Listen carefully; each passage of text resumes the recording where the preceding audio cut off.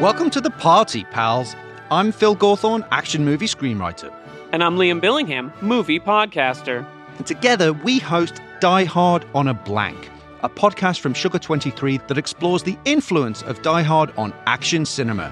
In each episode, we'll talk about one major action movie that was released after Die Hard. Now, some of these movies take place on a bus, On a boat? or even a roadhouse. Sure. The point is, these are action movies that couldn't exist without Die Hard, and its DNA is everywhere. Die Hard on a Blank is a celebration of action movies and a deep dive into the ways that Die Hard shaped the action genre. So if you're a casual fan or an action movie Die Hard, Ooh, very nice. then Die Hard on a Blank is for you. Yes, you personally. Our first two episodes, which are all about the original 1988 masterpiece Die Hard, dropped December 21st, because Die Hard is a Christmas movie, wherever you get your podcasts. Phil, do the line. Now we have a podcast. Ho, ho, ho. I'm Liam Billingham. I'm George Fragopoulos. And I'm Joyce Wu. Whoa! There was a little delay there, so it was like really exciting. I wasn't sure if you were going to introduce me. So I feel dramatic. Like it's proper etiquette for you to introduce. But you know what? In a way, I feel welcomed into your family because I was already a part of it. You know? No, it was amazing. Okay, thank you. This is Oeuvre Busters, and that was the longest introduction we've ever done. Yay! But it was also the most dramatic. Hi. I know, it's bad. I don't put it on enough. Let's I wear just say sunscreen every day. My wife does too. She's Same. like, I'm not leaving the house without it on my face. George, you wear sunscreen every day? It's in my moisturizer. I use a very, very elaborate moisturizer. You're very prim that's and really proper. responsible. I am one of those guys that's like, I don't need it, and then my feet catch on fire. And the then reason we're 20 talking years about later, you're going to have cancerous moles removed well, from and that's the it. thing. So. Every time, it's funny you bring that up because every time I go to the doctor, they're like, "Well, Liam, we got to remove 4 things right now." So I like the idea of maybe you I should just slathering copious amounts of sunscreen though on your feet, like just like drenching your feet in they're like sunscreen. white. Like I look like Joaquin Phoenix and Joker on Yeah. my feet. It's just like Exactly. white.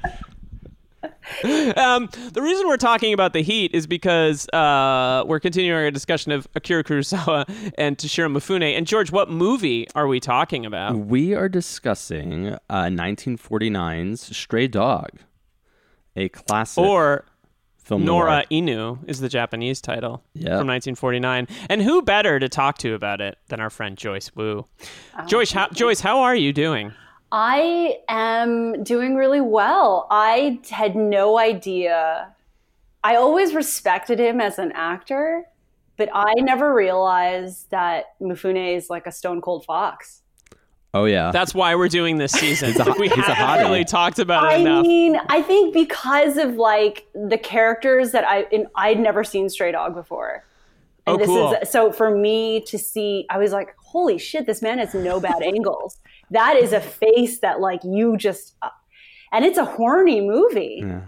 It is a horny movie, and he's a beautiful, beautiful, yeah. beautiful human being. Like Shockingly beautiful. when I was getting when they he turned 100 or would have turned 100 this year, and so the day of his birthday, there were all these pictures online, and I just found myself going through from beginning to end and being like, Swooning. my God, that was one thing. But the second thing is that if you look him up and you look at him like not on set, he's one of the most astonishingly well-dressed men I've ever seen too. Yeah. He can really dress. It's kind of like that Paul Newman where someone is so beautiful, but they're also so fucking cool in their outside life Yeah. that you're just like, oh, it's not fair. How is anyone I like know. that? He was so cool. So cool. Well, we're glad you're here. We should read your bio. George, I'll read the bio, okay? I'll take the bio on. Does that sound good? George. Go for it.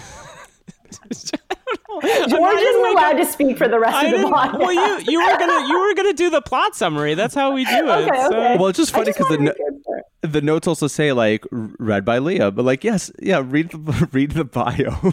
Go for it. Joyce Wu is a writer and director based in Los Angeles. She was an inaugural member of the Made in New York Writers Room, a fellowship developed by the Writers Guild of America East in partnership with the New York City Mayor's Office of Media and Entertainment, where she developed and wrote a half-hour comedy pilot based on her web series, Mr. Right. Her first feature film, She Lights Up Well, is currently available on iTunes. Welcome to the show. Thank you Officially. so much. Thank you for This is having great. me. I can This is now so exciting. feel okay. I feel good now. Okay, Now that I'm we all know who Joyce is. It's happened. So you'd never seen Stray Dog before. Never Were you seen like a it. Kurosawa Mifune fan, or? I think I've seen. It's like I'm one of those posers who knows the hits. Like, you know what I Sure. mean? So I hadn't done too deep a dive, and for me it was crazy to look at his filmography and realize that a year later he made Rashomon and another movie. Like, that's what's crazy. Like, how do you make how prolific he was is insane. Completely Especially insane. because this is his second directorial movie. Second. That's how you say it when you go to Spago, you guys. You say movie. It's his second movie with Mifune, but it's his 9th feature film. It's a Mifune. But Sorry. good. It's a second. It's a second. I love a portmanteau. You must know this about me. And so, but it's in your bio. I just didn't read the part where it says Joyce loves a portmanteau. So this is his second collaboration with him. Yes, and I think it's in terms of directorial. Yeah, it's the second movie he's directed, and then he wrote one called Snow Trail, but it's his 9th film as a feature film director. It's crazy. And he is at this point 1910, I think he was born. How old is he's 40. Oh God. Yeah, And he was he's born in already 1910. So he's 39. So he directed. This is his second movie of the year because what's it called? Quiet Duel came out like 3 months before this. Oh God, that just makes you feel why do we even bother? I know, it's unbelievable. Why do we get out of bed in the morning? It's like, I've made 60 something episodes of a podcast, so I think it's comparable. George, do you want to read the plot summary for Stray Dog? I would love to read the plot thank summary you. for Stray Dog. So Stray Dog tells the story of rookie homicide detective Murakami, a young idealistic officer who has his gun stolen off of him on a crowded bus. So the film is basically the story of Murakami trying to track down his stolen weapon, a Colt. The search becomes increasingly desperate as the gun is used in a series of crimes and eventually is used even in a murder. Murakami teams up with an older, more cynical police officer by the name of Sato. The two track down the weapon to a petty criminal by the name of Yusa. Sato is wounded by Yusa in a confrontation in a hotel with the gun. Eventually, Murakami, with the help of Yusa's sister, tracks him down to its train station where he's attempting to flee. And there's a confrontation between the two. Murakami is wounded by his own weapon, but he eventually is able to arrest Yusa and get his gun back. And there's a final scene in the hospital where we find out that Sato, in fact, will survive. And him and Murakami have this kind of like final moment together in the hospital room where they come to some sort of potential like understanding, maybe, or Murakami comes to a sort of kind of potential understanding about the cruel nature of the world. The end. Boom. The end? The end. Question mark? This was directed by Akira Kurosawa. It was his 9th feature film. It was written by Akira Kurosawa and Ryozu Fukushima. It was produced by Sojiro Motoki, who had produced most of his films. Production companies, this is interesting, were Shin Toho, which was the branch off of the original Toho studio after strikes in 1947, and Film Art Association, which we talked about in our last episode, which was kind of like a studio put together, or a production company put together by by Kurosawa and some producers that he worked with. This is interesting. It's based on a book he wrote. Whoa. He wrote the book of this before he made the movie, and he found it really difficult to translate it to the screen. And one final thing that I thought was interesting is that long, maybe arguably too long sequence when Mifune is walking around Tokyo looking for gun sellers. Most of it's not Mifune. It's the assistant director and a single camera person doing those shots. You know what's funny is I had an edible before I watched. Nice. And that part, which I think if I hadn't, would have maybe felt long, but it was like mind blowing to me. Like all of those sort of crossfades with his eyes and these things that were happening. Like it was so beautiful. Mm-hmm. And I was thinking a lot about, sorry if I'm just jumping right into it. No, it's fine. No, go for it. But for me, I realized that some parts of it felt like they lagged I realized that my attention span in quarantine is just not what it used to be. Oh yeah. And I think especially with features where there's a whole new world, you're getting introduced to it. And I think as Americans, our cinematic diet is, we rest on genre sort of playing out in a particular way. And it's funny because I paused when they were on the roof, and that almost could have been like a little short in and of itself, right? Oh yeah. And we're like 18 minutes into the film, and at this point this guy has just been looking for his gun. That's it. And so it can feel kind of narratively unsatisfying through a lot of it. And I realized the more I watched, the more the film progressed, the more brilliant I thought it all was, because in an American style cop movie, the goal is very clear. The sense of urgency is there.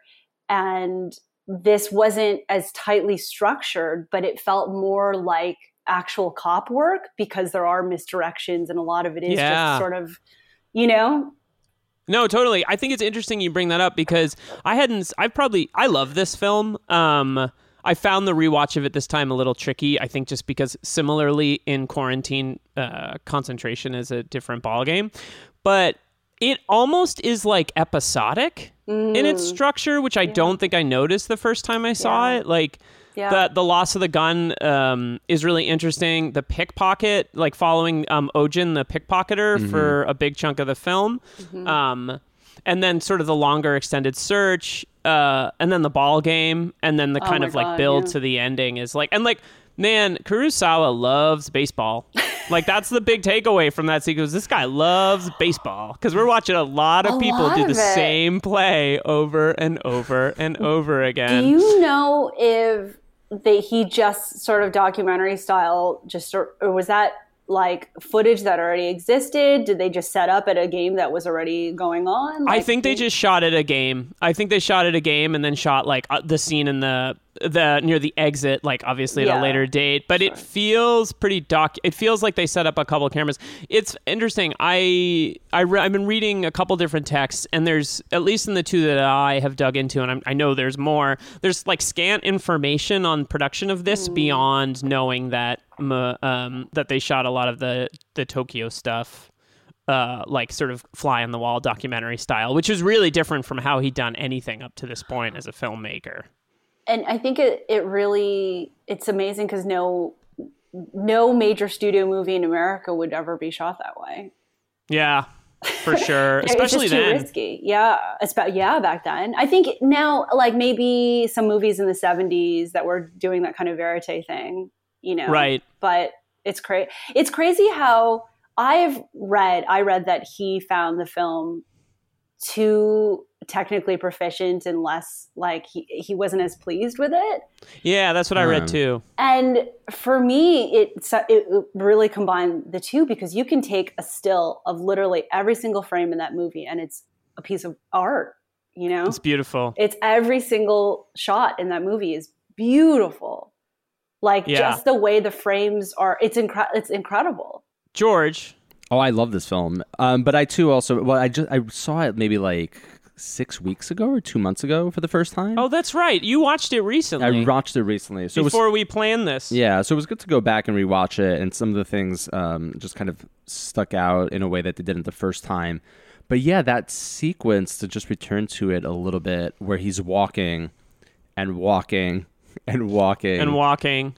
It's an amazing kind of, it has like this kind of documentary feel. It has like these amazing shots of obviously kind of like life in the city. You get a real sense of kind of the environment that he's traveling within. But weirdly enough, also reminded me, obviously in a different part of the film, but it reminded me of like the first, 12 or 15 minutes of There Will Be Blood, where there's no dialogue whatsoever, and you're just experiencing this guy like doing his thing, and so much is conveyed in just him again, like hitting the street, walking around, looking at people. Like it's an amazing, and again, it doesn't go a little bit too long, but I mean, obviously I think it's supposed to like represent like his isolation and his alienation and his kind of like sense of loss. So like it works. I don't know. He really, seems really pretty well. happy to me. He seems like pretty chill He's dude. fucking really thrilled, calm. yeah. He's just like, I look like Toshiro Mifune. What do I have to complain about? I'm fucking hot. I'm the shit. Well, you know what's interesting to me is that we don't really get his voiceover until the very end, because at the very beginning, it's like some other narrator, right? Or something weird. It's like a what do you call it? Like an omniscient. Yeah. Yeah. And that feels, I guess, novelistic in the way that the chapter are kind of feeling. But at the end, when he's, sorry to skip ahead, but what I thought was interesting is that you finally see that maybe he is a good detective, because when he's on his own, he's like, okay, it rained last night. He probably has muddy shoes. Look around. He's like, he get to hear his process, and you see that he actually is pretty competent, because he spends most of the movie being led around by more competent, experienced detectives. Like, he's not good at his job. He loses his gun. He chases this total dead end. He only, all the avenues that he explores are ones that other people have suggested to him. And he gets described as a greenhorn in the beginning, Yeah. So I think it's interesting that, and then at the end you see that, he actually has because that long sequence of him wandering around, it's like, this is a terrible thing. What is your plan here? Like, what, because you don't get to see, you don't have any insight into his process. Is it literally you just put on these, dirty clothes and you're going to wander around? What do you hope to find? It is kind of amazing how now, having seen a few of these in a row, that every Kurosawa movie, including the ones that don't star Mifune, play with the young, inexperienced sort of, what's the word? Like newbie versus the like old, experienced, wizened kind of figure, right? Like, and I took the exact same note. I don't think he's, good cop, but in the sense that, like, is he good at his job of being an investigator? No, he's terrible, especially at the beginning of this movie. Yeah. But it's not about detective work, right? What? It's not just about detective work. No, but he just doesn't. He has no chill, and I think it's I think it's interesting because he's constantly surrounded by these like very chilled out older dudes. Like I think it's Abe, the first one, who he tells he lost his gun to. Murakami keeps calling him sir, and at one point he's like, "Please stop calling me sir. You don't have to call me sir." Like, it's an interesting. I don't know. What really stuck out to me, at least, is that he's such a he's so caught up in his mistakes that he kind of can't see past it. And I don't know what you guys think. I feel like that's kind of what the movie is about, is him coming to terms with, like, he's going to screw up a little bit. Well, yeah, I think part of it must be cultural, in that I think that there is a feeling of personal responsibility that I think in Eastern cultures, look, I don't know that much about Japanese culture, but I grew up in an Asian household, and I think there's this idea of personal responsibility and responsibility to your community that Americans or people or Europeans are less concerned about. And I think he's upset, even, and everyone else thinks it's an obsession that he should get over, but it's the idea that it was his gun that haunts him. And it's interesting, because I started to get really like psychoanalytical about it. Like, well, the gun is like his masculinity. It's like this phallic thing that's like being, and I would be interested to talk to you guys about, I guess, that in a lot of ways, Yusa is like his shadow self. Like, they talk a lot about in the film about how he also got his knapsack stolen, that he also survived the war. And at the end, Yusa's white linen suit is so soiled by the, like, rolling around on the ground, and the two of them just in the grass. It's like they're two flip sides of the same coin. That's a really interesting point too, because we didn't talk about it in our Drunken Angel episode either, but there is that amazing. The final scene is Mifune's characters rolling You around. son of a bitch! You stole what I was going to talk about. Nice. Keep going. You gotta be quicker than that, Liam. Where he rolls around in the white paint. Yeah. And then like his suit obviously like turns white and yeah, at the end of Drunken Angel, he gets into a fight with another, like an older mob enforcer, right? Yeah. Like an older guy. He's a young Yakuza. This guy's an old Yakuza. And they get into a fight outside an apartment and get covered in white paint. And that's Yeah. why I think like the angel, like not to like again fucking talk about Drunken Angel too much, but that's why I think I was a little resistant. Like when we talked to Stuart, he was like definitely like, oh no, it's the doctor who's the drunken angel. But like, well, the film also like at least visually suggests that Mifune's character might also be the angelic figure, because he does make also like the ultimate sacrifice of giving up his life to send that guy back to jail. But anyway, I think what's interesting about the previously on Uberbusters, I think what's interesting about the shadow self idea is that I think you know, again, like one of the things that's tricky with these films is talking about them and trying to understand what, obviously really difficult to understand what's going on culturally in Japan in 1949. But obviously there's this post-war, they talk about après-guerre kind of feeling. There's a westernization, and I think that this movie plays with like what's Western. And I know that Kurosawa's movies were often criticized for being, quote, like too Western by the censor board, and it was only like more experienced senior directors that could get his films through. But that shadow self thing is really interesting because in terms of what it has to say about all of his relationships, because I feel like the relationship between him and Yusa is mirrored in his relationship with Sato, who's played by, I didn't do the cast list, but is played by Takashi Shimura, who's plays his father in Quiet Duel and all these movies. Do you guys feel like there's kind of a parallelism between all the male relationships in this movie and how, at least to me, Murakami's in the middle, and like on one side is Yusa, who's like this, you know, kind of is portrayed as like a fuck up, but also potentially like a long-term career criminal, like going forward. And like the cops who are all sort of like really cynical assholes. Like it really bothers, like especially in the present context, I'm like, ugh, these guys are the worst. Oh yeah, as you know, and it's interesting to watch a cop movie in this time now that we're having these discussions about cops, and I'd be interested to know what you guys think. I guess about the end, where is it like a forget it, Jake, it's Chinatown kind of moment where we're meant to be left with like that's fucked up? Because what we love about Mifune's character is that he does care and he's empathetic. Like he has compassion for Yusa because he thinks about so many men came back from the war, and what did he say? They act like beasts, and you know, and no one else is providing that context.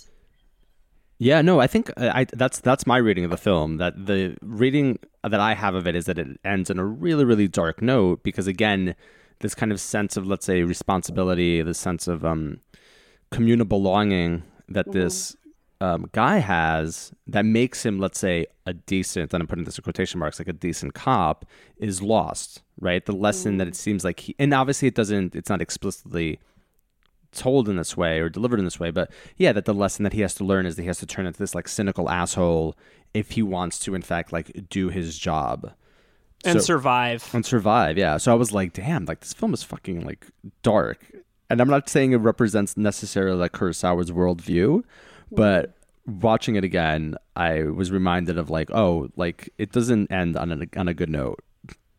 No, well, and it's interesting because it was interesting to see Sato's family life because there is something to be admired in the way his children were so polite and sweet and his wife was so kind. And there was this idea that you can have this your relationship to your family and how you live your life that way is a virtue of some kind in and of itself, right? Totally, yeah. Well, and it also has this edge of like, there's something immediately recognizable across the board culturally to a figure like Sato, because when we first meet him in the movie and he's interrogating the gun mole played by Noriko Sengoku, who's like so good in every Kurosawa movie she's in, And, you know, when Sato interviews, one of the things that's really great about the film is Murakami's whole style of policing is like leaning in and being really intense and thinking there's like a performative quality to being a cop. Whereas Sato's thing is like, I'm going to sit here and eat a popsicle and I'm going to talk to you and like, we're just going to have like a chat. Yeah. It's like a good cop, bad cop kind of routine. Yeah. And you can see that like clearly he's like made this decision that like all criminals are bad, people are bad, and I have my family, and I'm going to go home, and I'm going to invite this guy over randomly, and, like, we're going to eat squash. And it's all very charming until he's like, oh, but also, like, you have to be a bastard to do this job. Yeah. And you're like... And all those people are animals, like, literally. Yeah, he basically calls all these people animal, and that's where the après-guerre kind of thing comes up, right? Where he talks about how, like... I wonder also if the gun, in addition to representing... this kind of like masculinely Freudian thing also has to deal with like guilt around Japan's behavior in World War II and like feeling this like weird pressure. There was a quote in the book where in Mifune's autobiography where an American woman saw the film and called the Association for the Prevention of Cruelty to Animals. And basically like complained that they hurt the dog. And he has this quote where he was like, I was so angry about that I wish we had won the war. What? And it's this like interesting thing to think about. Yeah. I was thinking about that when I read the book because I was like, when I was watching the movie, because like Murakami has come back from this war. He's lost his gun. He feels this like immense guilt. Some of it, I think you can look at it in terms of a cultural guilt. And there's this cop who's like, nah, man, they're all bastards. Come to my house. Come see my children. Come look at this beautiful life I had because like my life wasn't derailed in the same way because I'm an older man. It's a really interesting. And so does he want that? What does he want from his life? And I don't think the movie gives him any guidance about who he is. No, he doesn't know what he wants. It's interesting because when we first meet him, I mean, the film is every frame, as we talked about, is so beautiful. But when he's at the gun range, just how cool that he looked in that suit with a Panama hat. Yeah. And it's like, in a way, he seems so at ease with himself. Mm-hmm. And it's interesting because as the film goes on, you're like, all the things about the rice rationing cards and the like, we forget or I'm not always conscious of post-war Japan and how economically depressed it was and how, you know, and it's weird that as the film goes on, we get more and more about how actually maybe he wasn't doing that well and maybe people weren't doing, you know. Yeah. Because even Sato is like, I live in a glorified shack. Right. You know? And you know what I would say in that moment, he showed compassion for Yusa because he's like, well, I didn't live in that fucking like whatever Yusa was living in. Yeah. That hovel. Yeah. But that part's really depressing too, in terms of just like looking at the way. It's a really interesting statement on post-war Japan that I don't know if it gets enough credit for being necessarily. I don't know. Although Liam, the reading you just proposed though is interesting because like, so if we thank you, George. If we say I try. Thank you. If we say that, so the psychoanalytic reading is obviously the one that like he gets his like dick back, and nice he gets it back in relationship. I mean, we also haven't discussed like if it is, you know, the psychoanalytic reading is also applicable in the relationship with the father figure of Sato. So it's this kind of sense of like killing the father or becoming the father to become like fully your own person. I guess what I'm trying to say is like if we maybe acknowledge that the getting the gun back is a certain kind of coming into wholeness, then how does that play into this, I guess, kind of allegorical reading of it, which I'm not saying is wrong, but I'm curious about like, so what does that do for that reading of like, oh, this film is about, let's say, Japan's guilt in being in the war. So does the, you know, getting the gun back in some sort of way mean like accepting that responsibility, the accepting of the violence that has been done to others? I mean, I'm just kind of curious if you like thought about it in that sense. I think it's complicated because it's already been done. So at this point, it's like, and someone else, I forget who says it, where one of the other cops is like, if it weren't your Colt, it would have been some other gun. Mm-hmm. And so it's this sort of idea that the deed has been done. People do horrific things to each other. Forget It, Jake, it's Chinatown. It's kind of the, do you know what I mean? There is this feeling that even though he's gotten it back, terrible people's lives have still already been ruined. Yeah.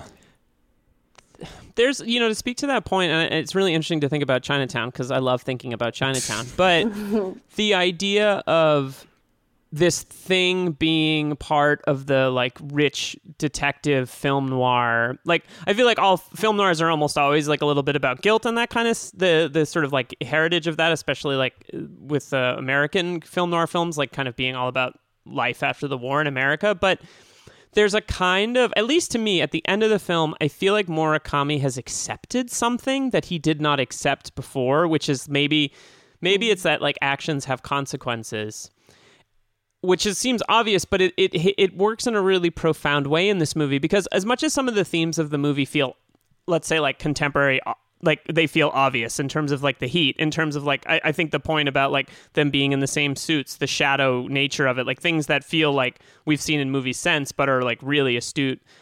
There's a kind of subtlety to the idea that at the end of the film, he might be a wholer person, but kind of maybe what he swallowed is poison, because all of these men, Abe, Nakajima, who's the guy who helps him find Ojin, the pickpocket, in the first sequence of the movie, they spend the whole movie being like, dude, this is not your fault.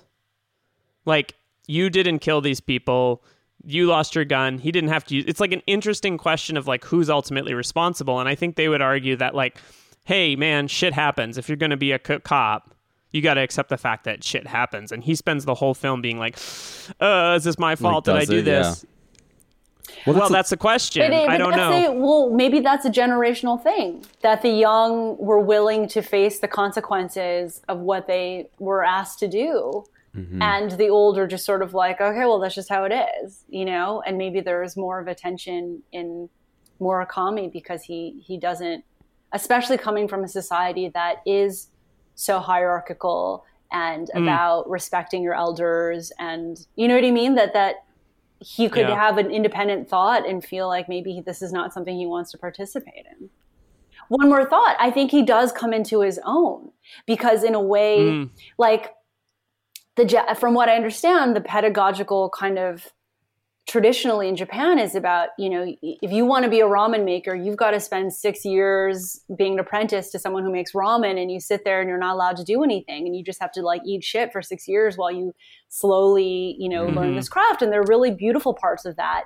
But then part of it's like, we have a movie where the protagonist spends like the entire middle of the movie basically saying nothing and just being kind of following around this other guy who's doing all the work. And it's not until he's forced to be on his own that he comes into his own, that he starts to use his own brain and his own powers of deduction to actually make a good call.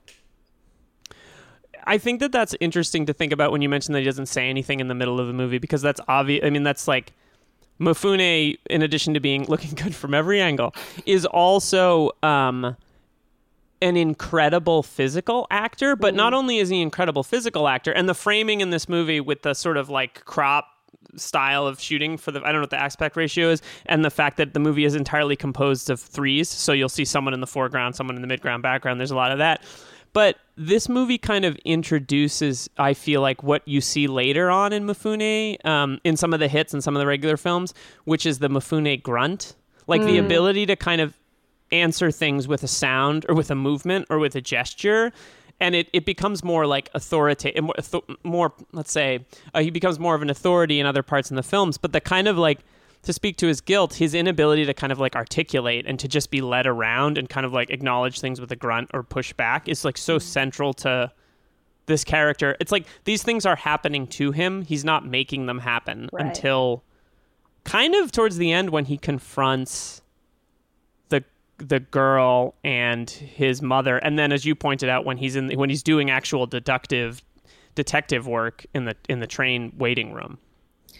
Yeah, maybe this is me with my own shit about trying to individuate from my family or my culture or whatever. But I do think that there is something very subversive in a traditional culture that is telling you that because you're younger and less experienced that you have nothing to say or contribute.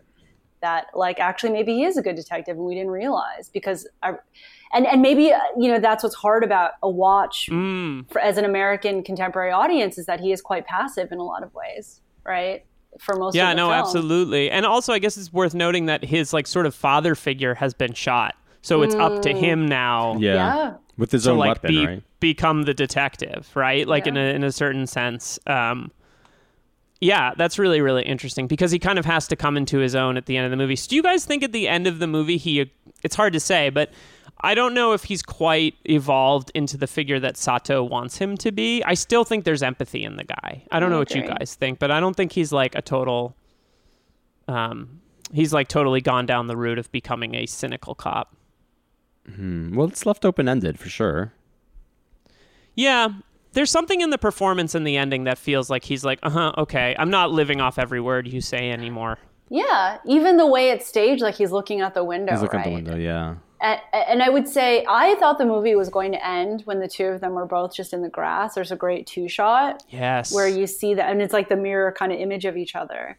And for me, what that is telling me looking at that image is that he's not so different from this guy, and he could have easily have become that guy, and that guy could have easily if one thing had been different, that that they're not so different.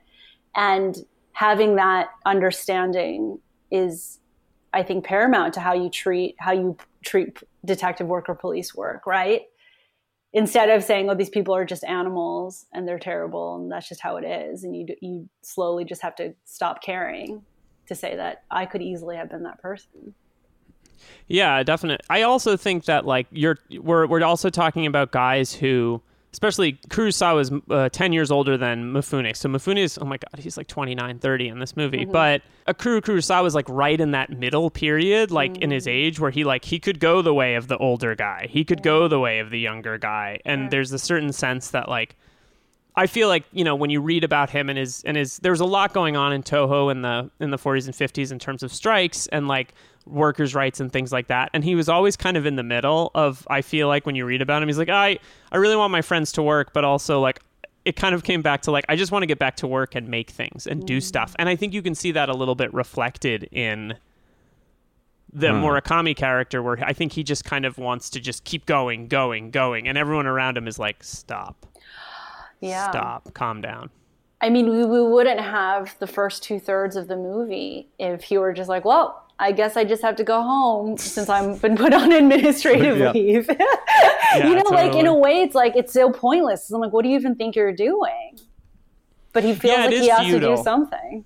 It's futile, and like there's a bit of an existential kind of like angst to his character. Maybe that's something that we sort of addressed. But he's very like angsty. I feel like I watched this movie and I'm like, this guy is full of angst. Yeah. Well, that's why to me it's also like, again, watching this again, I think the theme for me in all of these films is going to be like, oh, Kurosawa is a very spiritual director. And I think like obviously what he does in this film as well, like, yes, it's clear, it works on all these levels that we talked about, like the psychoanalytic, the film noir levels, but there is also this kind of, again, where he's so good at taking these like mundane details and making them part of the story and giving them these kind of like much larger, if you want to call them existential kind of significance. So like the heat wave, for example, isn't just like obviously like, oh shit, it's really fucking hot. But it takes on this kind of like existential dread and this existential kind of power that, I mean, at least for me, like kind of is meant to symbolize something about like, again, like his alienation in the world, about like the cruelty of like this environment that they find themselves in.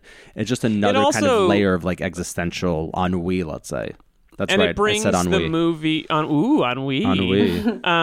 It brings one thing where, you know, the like we're sort of talking around is that this is a genre movie, and like to me it's the best kind of genre movie because it has at its core it's like a crime film, which is really great, but really it's about these like larger issues of culture and culture clash and old and young and like kind of giving up versus like believing in something better. Like it embraces all these themes, and it uses things like the heat and the gun mole and all these bits to like keep you rooted and to keep you kind of excited about what you're watching. Well, like it still is like a crackerjack of a police movie. Yeah. Oh yeah. Well, and I would say on a craft level, obviously, you know, it's so beautifully shot and composed, but like his ability, that's what's crazy about Kurosawa, is like he can direct the shit out of anything, right? Anything.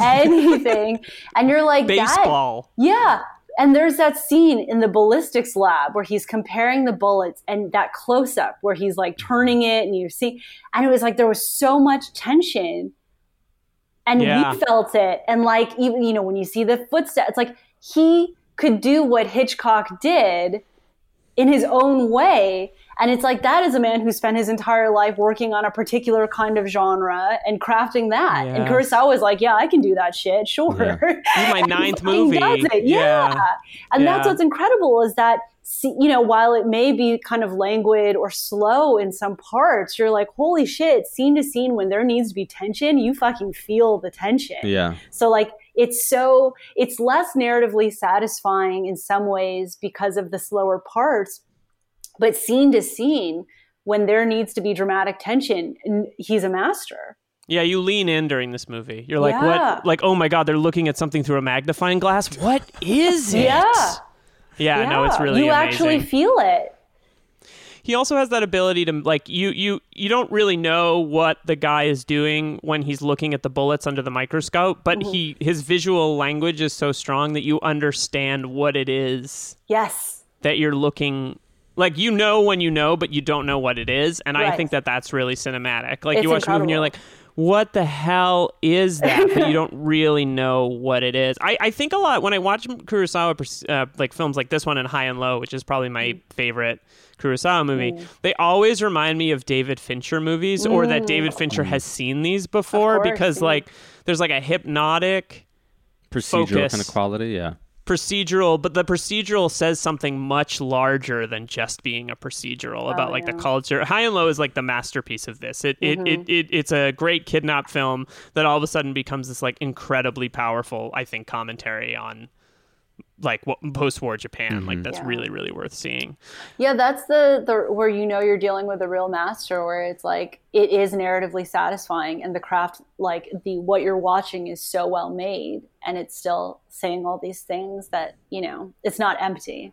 It's not shallow. Yeah, absolutely. No, it's so, it's, and like I love a good like crackerjack kind of thriller, but I think I was a little bit overwhelmed by how much emotion is in this movie, especially at the end. I kept thinking about like I thought a lot of bit about the ending of Heat, which seems ridiculous, but the way they of course I did, the way they chase, there's like a moment where he's chasing him into the woods that reminds me very much of the chase into the airport and into LAX at the end of Heat, and the kind of parallelism, like these two guys are the same person, they have the same lives, but they're on opposite sides of like a societal law. And also the other movie, I didn't think of this, but I think I was reading it somewhere, I thought a little bit about The Bicycle Thief. Oh yeah, for sure.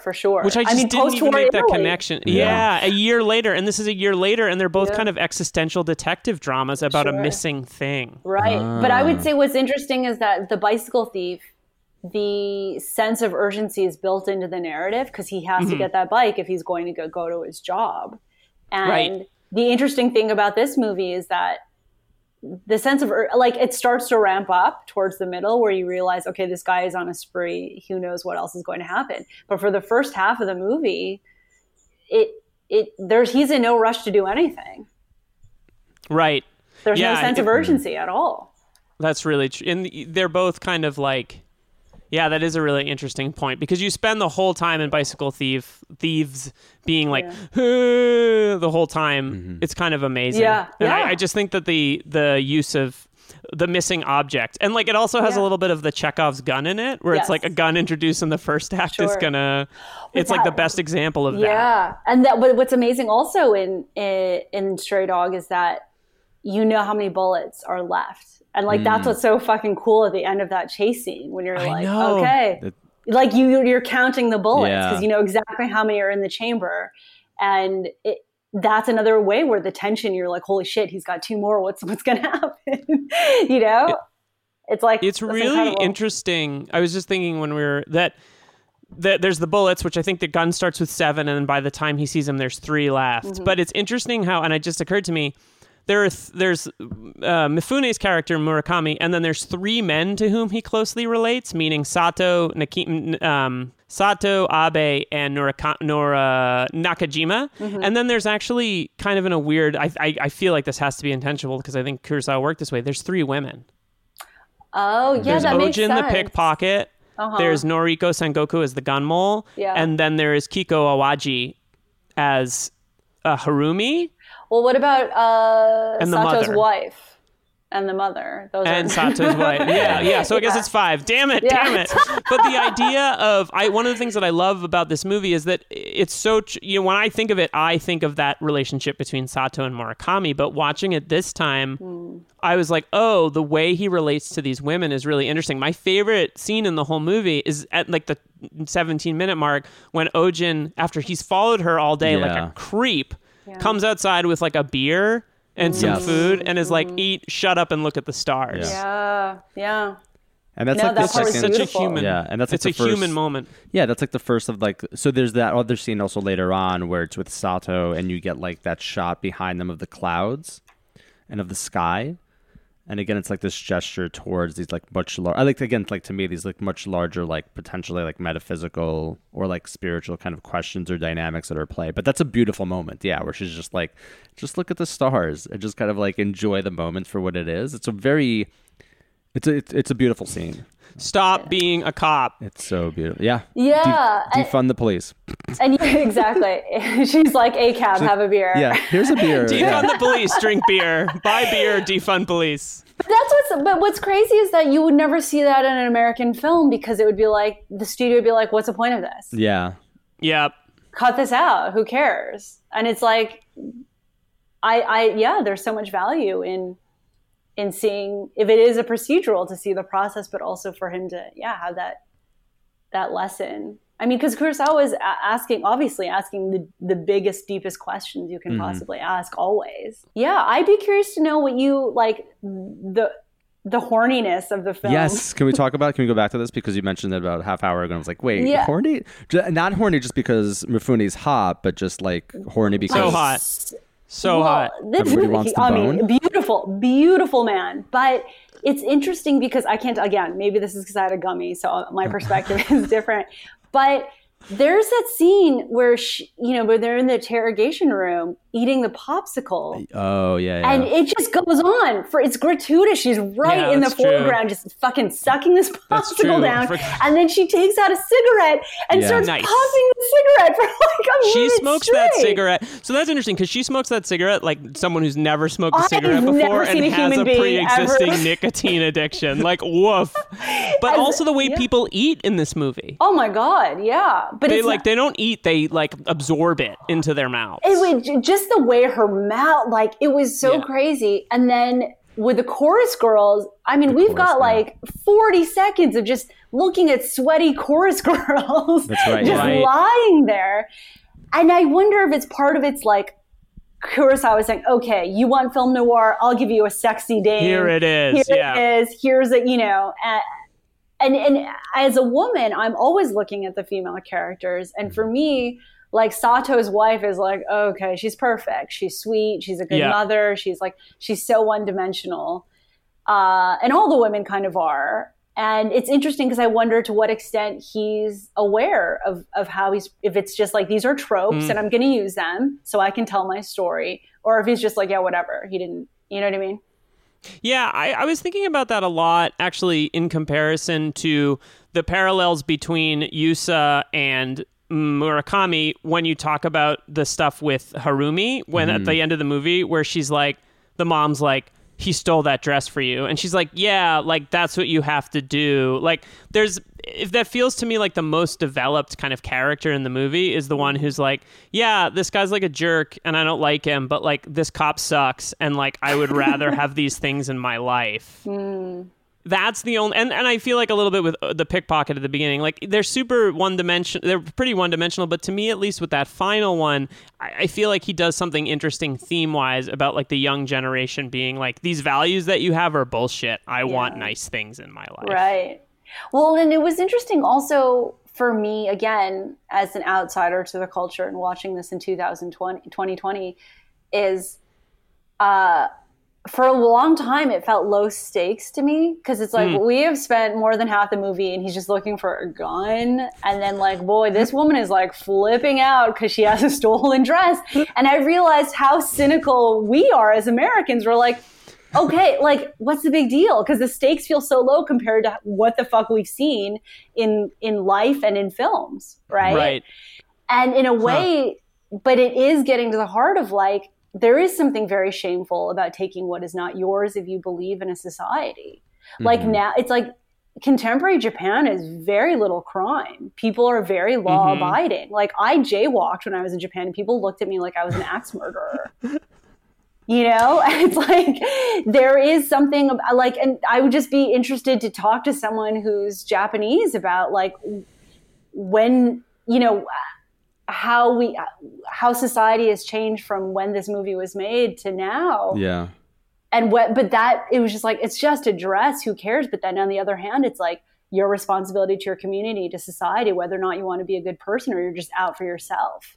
I think that's a big key to what the movie is about too, is the idea of like, does it matter if, okay, so you lost your gun. Is it your fault that these killings happened? And I think that like, you know, it's great because both sides are argued with equal power in the movie. Like on the one hand, you're like, it's not, there are these cops who like have been in it a long time and get it, who are like, it's not really your fault. And I think it's fair to feel that way. It's also fair, at least in my mind, to be like, yeah, but like you did like the one thing. Also, why was your gun in your pocket? Why does he grab? You don't keep your gun in your pocket? I'm just gonna put my gun in a linen. You keep your gun. Yeah, I don't wear that many linen suits, but it almost simultaneously like makes me go. I'd be annoyed at him, but also I feel sympathy for the guy because he's young and he doesn't know anybody. Yeah, and I think that's what it is that. In a way, a lot of the inciting incident is something, again, is very passive. It's just something that happened to him. And he wasn't particularly careless. If there was a pickpocket, you know what I mean? Like, yeah, it was interesting. How much responsibility, I guess it's, how much responsibility do you have to accept for the things that happen to you? And I think it can't be truer than for people who were soldiers in a war. Like that is something that you are mandated to do, that you're forced to do, and how much responsibility as individuals do you bear for the atrocities that you committed. Another thing that I've always found interesting, and I don't know, I mean, I think obviously this plays into his performance, but Mifune is like arguably, at least like to American audiences, like maybe one of the most famous Japanese men that has ever lived. And he wasn't born in Japan. He was born in China and he didn't go to Japan. And I think he was like there's this great story about how he would train these guys who were like in the military, who were flying off to like almost uncertain death. And he would tell them, don't say goodbye to the emperor, say goodbye to your mother. Whoa. And just this idea That's so of subversive. like playing this guy, especially at that time, playing this guy who's like a soldier who's, you know, gone off and fought and kind of gets screwed on his way back. And as a person, the sort of like his real life being like, I don't even really necessarily, I mean, you know, from what I understand, like he wasn't that attached to Japanese nationalism. He didn't like really go out of his way to to be like a proud Japanese. Is just really interesting. Well, it's interesting if we think about American films that are made sort of like Vietnam movies about people who struggle with their experiences there. It's and I think that's a big cultural, even if like your allegiance to your country is always questioned when you're subjected to something like that.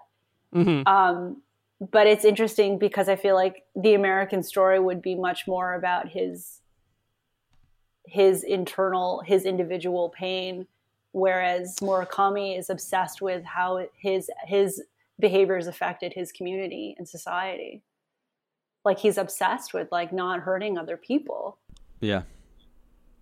It's really kind of, I don't know, I've been thinking about this a lot. As we're seeing more and more sort of like, let's say, people embracing this idea of like defund, abolish, remove kind of things, is the like pushback in the United States from like cop unions and organizations that are playing you know, I feel like Reed is like they're playing into their victimhood a lot, and it's like really hard to swallow that when you're like you're literally cops. Like there's you're like it's like this is ridiculous.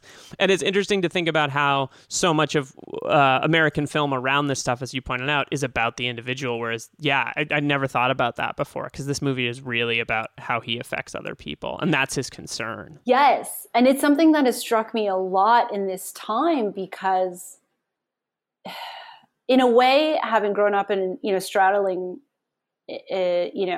two cultures, growing up with, an Asian household, but in America, it's like the thing I struggle with lately is that, in countries like Taiwan, where my parents are from, there's like no virus anymore because people wore their fucking masks and they did what they were supposed to do.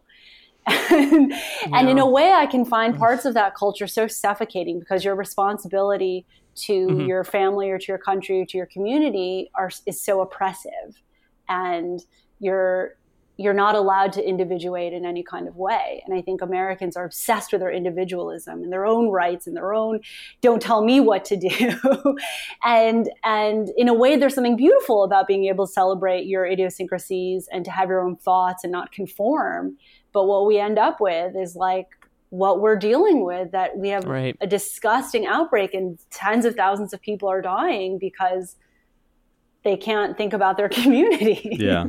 And we've normalized a certain type of victimhood, which is like the victimhood of people that should know better and can do better. Like that's the thing that I think is weird, that it feels like just going around my neighborhood here and seeing people without masks on who are much less likely to be affected by this thing economically. That's right. Fun times. Some light talk here on one thing I want to chat about quickly before we wrap up, because you made the point about the women being sort of one-dimensional in this film. The one moment that I think really is interesting in terms of what Kurosawa his relationship to the women in the movie is the scene after that sort of extended dance scene, which is like literally just like a flesh carnival. Like you're watching these women dance, which was the original title actually for the film, by the way, was Flesh Carnival. Flesh Carnival. That's the original name for this podcast, Flesh Carnival. Flesh. But then there's a sequence where they all go back and they all collapse. Yeah. And he just lingers on that, and I found it like weirdly erotic. You almost never see in movies the women. You never see it's always like them as objects of desires, not like, oh, I'm exhausted by the fact that I just had to dance for a bunch of horny 22-year-old boys. Well, they too are being exploited, right? Like I think there is something about the system where people are so poor and they're really strong. Yeah, that is interesting, because for me, I just saw the cinematic exploitation of like just seeing these just the lingering, and I loved them. Listen, I'm not against like a horny film. Like they were beautiful shots, but there was something about that's the thing. It's like, are you making a comment on it, or are you just luxuriating and seeing a lot of sweaty, young, naked women, sort of just lying there? I don't. It's interesting. There's a story in one of the books about the actress that played Harumi, Kiko Awaji, was like 16. What? Yeah, she was young. She was really young, and she wanted to be a dancer. And apparently, because she'd never been in a movie before, she was like difficult. I mean, she was 16. She was 16. Yeah. So like they complained about how she like wouldn't do what they wanted and da da da da da da. But there's also these like, and I mean, in the book it reads as harmless, but when you think about it, there's also this bit she's like, but I also used to like hang out with Mifune and Kurosawa, and we would like smoke cigarettes, and you're just like listening to that, and like the book doesn't say anything, but the like the subtext to it is like, it's problematic. It's really it reads as really problematic. So he's obviously not immune to the maleness of being a filmmaker. No. Do we think Christian Bale based his Batman voice on Mifune's voice? Oh my God. I never What a connection to our previous season. Bringing it back. Let's just say yes, he did. Of course. I think he did, because they're like, who sounds like that? Do you know what I mean? Like, that's not something. And apparently, I read somewhere that Kurosawa, the only thing he did not like about Mifune was his gruff voice. Oh. He's so beautiful, and then that like voice comes out of him. Yeah, it's like, what is that? But It works really well though when he plays like later on, like in Rashomon. It works well for on example. everything. I think it works like, all the time. Yeah. But in Rashomon in particular, like when he inhabits that kind of like, and also like Yojimbo and Sanjuro. Seven Samurai. Yeah. Right. Redbeard. Yeah. Let's just list all the movies. It matches with the aesthetics of how we perceive him, because he's supposed to be kind of gruff. In this, like, he's so barefaced and beautiful and clean cut. Yeah. It is interesting because I saw this and I saw High and Low around the same time. And if I remember correctly, that would have been like right around when The Dark Knight came out, and then, or soon thereafter, probably a little bit before. I got into these ones like in the 2000s. And then I remember seeing Inception and being like, man, Christopher Nolan has to be a Kurosawa fan, because all the men, at least the crime films, because they're all in suits and they're all kind of repressed and they're all kind of just like good looking, and that like, well, at least in the Nolan movies, in that like bland white dude way where you're like, they're all very serious and they're all very professional and they take their jobs really seriously. I feel like there definitely is like a little influence, but I'd never thought about the Batman voice. I feel like it has to be there, but maybe that's just me. No, I can see That's that. a very interesting connection, yeah.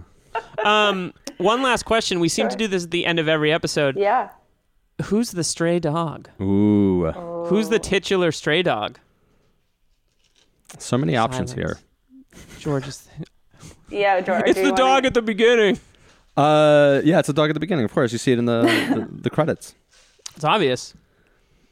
What's funny about the dog is that it's there's something menacing and really goofy about that dog. It's very dog. Like, it's very tongues goofy. hanging out.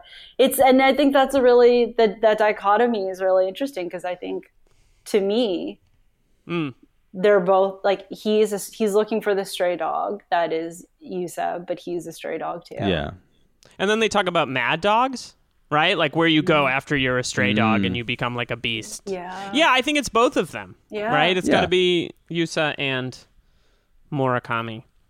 Great movie. It's about the duality of man. It's an amazing fucking movie. It is incredible. It's really like, yeah, I mean, the older I get, the longer I do this as a filmmaker, the more I get I hate those people. To me, when people are like, meh, mediocre, not, it's like, no, this is a great movie and he's a great director for a reason, because he actually knows what he's doing. He really does. It's like you feel in the hands of someone who's entirely in control of like the craft of filmmaking. That's incredible. It's really inspiring. Joyce, this has been really, really amazing. Yeah, thank you, Joyce. Do you have anything you're working on you want to tell us about? Well, so that I went to, I'm working on a bunch of things that that won't come out anytime soon, but I'm trying to get my movie. It'll be on Amazon Prime and maybe some other streaming things soon. So please. Very cool. This is the She Lights Up Well. Mm-hmm. Cool. Awesome. All right, Thank great. you, Well, we will, once that comes out, we'll share it with the world. Yeah, thank you for coming on. This has been great. We would love to have you back on in the future. Oh, that's such if you would like to do that. It's funny because I had some nervousness where I was like, last night I was afraid that I wasn't well prepared enough for this discussion. So I appreciate. Thank you so much for having me. You could always just pop a gummy before you record with us too. I think I need to do that. It's the duality of my Asian overachieving needing to be very well prepared. And I just think it's a little nuts that your entire room is just filled with big pieces of paper with notes on it. Like, it's insane. Look at just a stray dog question. Who is the stray dog is written in chalk on like a blackboard. My whiteboard is just filled with, No, definitely. Please come back. This is great. It was so much fun. Next up, we're going to talk about Scandal, George, which I've never seen. The Kerry Washington show? Love it. We're gonna go through all seven or eight seasons. It's a weird departure in the middle of our Kurosawa If this is suddenly like going like we're now Liam- talking about the oeuvre of Shonda Rhimes. Liam makes all the calls here, so I mean, I make the decisions, and next up we're talking It's about Grey's Anatomy. I make the Shondaland. decisions. Yeah. Grey's Anatomy. All 33 seasons. Yay! All right, I was Liam Billingham, I still am George Frigopoulos. And I remain Joyce Wu. and this. Oh wait, review and subscribe to the show. And this was Oeuvre Buster.